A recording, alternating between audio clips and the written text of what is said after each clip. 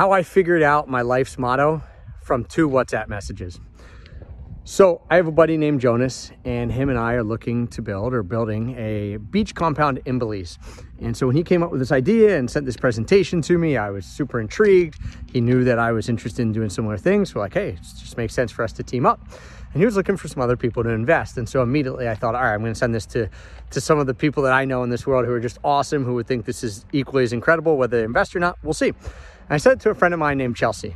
And she was like, well, wow, this looks pretty amazing. Do you mind connecting me with Jonas so that I can hop on a phone call with him?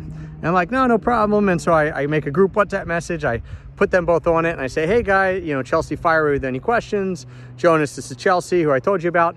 And you guys take it from here. And, I was just sitting at my kitchen table and I thought, okay, they'll probably have a conversation at some point. And so I'm just sitting there eating breakfast.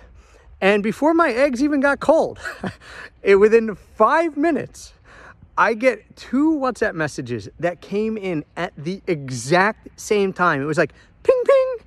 And I was like, look down, one from Chelsea, one from Jonas. Chelsea's message says, he's so great. Jonas's message said, just had a conversation with Chelsea. She's awesome. And in that moment, my heart felt so alive, because I had just been able to connect 2 people in my life that had never known each other, that I knew were awesome. They got on a conversation. They realized how awesome each other were within, a second of talking to each other. And it's helping make a project that we all want to do feasible and move forward.